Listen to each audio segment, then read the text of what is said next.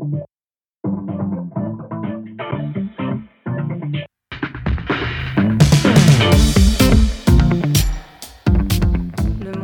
at you direct from the middle of nowhere to the center of everywhere. It's Beneath the Surface with Sean Murphy and Corey Cooper.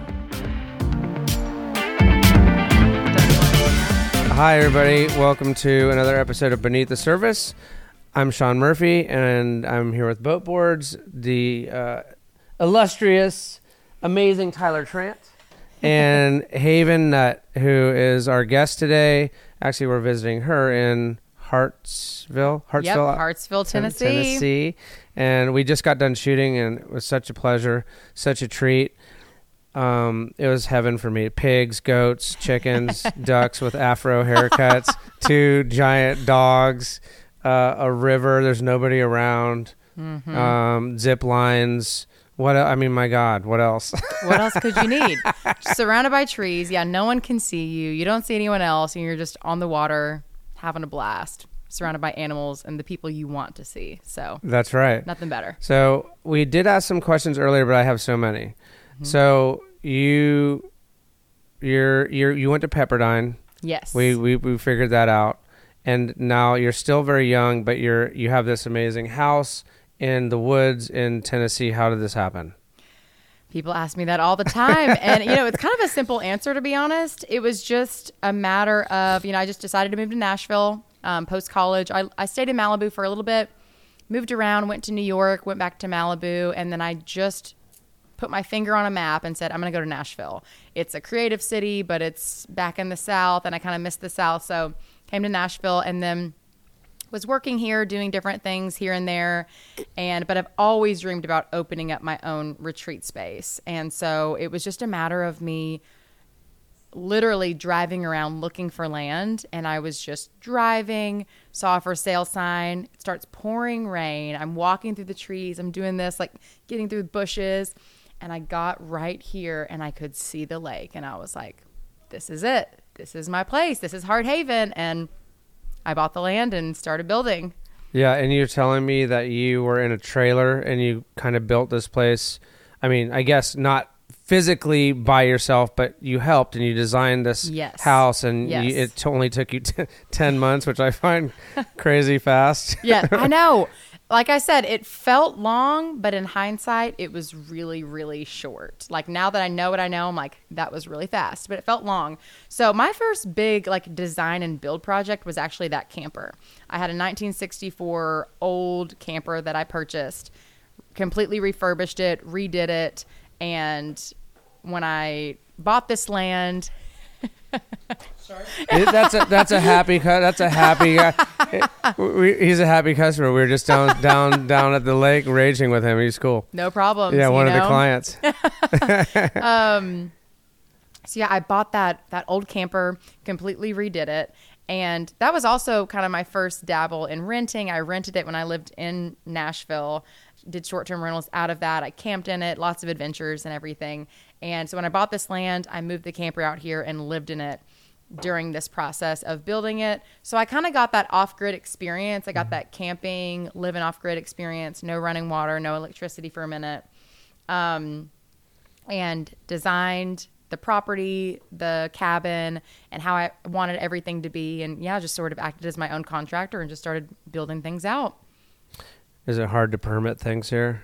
It was actually pretty easy. Yeah. When you're in the country, it's a little more laid back, which is awesome. And that's why I love the country. I grew up in the country. I love the country. I like that it's laid back and you can kind of do your thing. Mm-hmm. So then how did the idea come? So how did the idea formulate, I guess, for what is this place? What does it look like?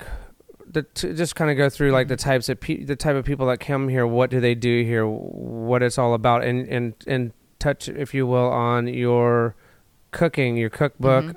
I mean, there's so much. Yes. So I guess to start off is, I definitely just always had this visual where I wanted people. I knew I wanted to open a business, and I wanted it to be something. I worked at gyms for a long time, about 6-7 years. I worked at a bunch of different gyms.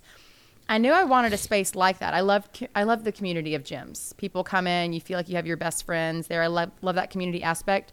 I knew I wanted something in health and wellness, but I wanted it where the focus was more outdoor adventures and outside, because that's where I feel my happiest, my best, my most joyful, and definitely wanted it on the water. I'm a big water person. And so that's kind of where that vision started, and it just sort of branched out from there. So guests can come from all over to retreat. There's Bandit. To retreat, they can stay in the cabin.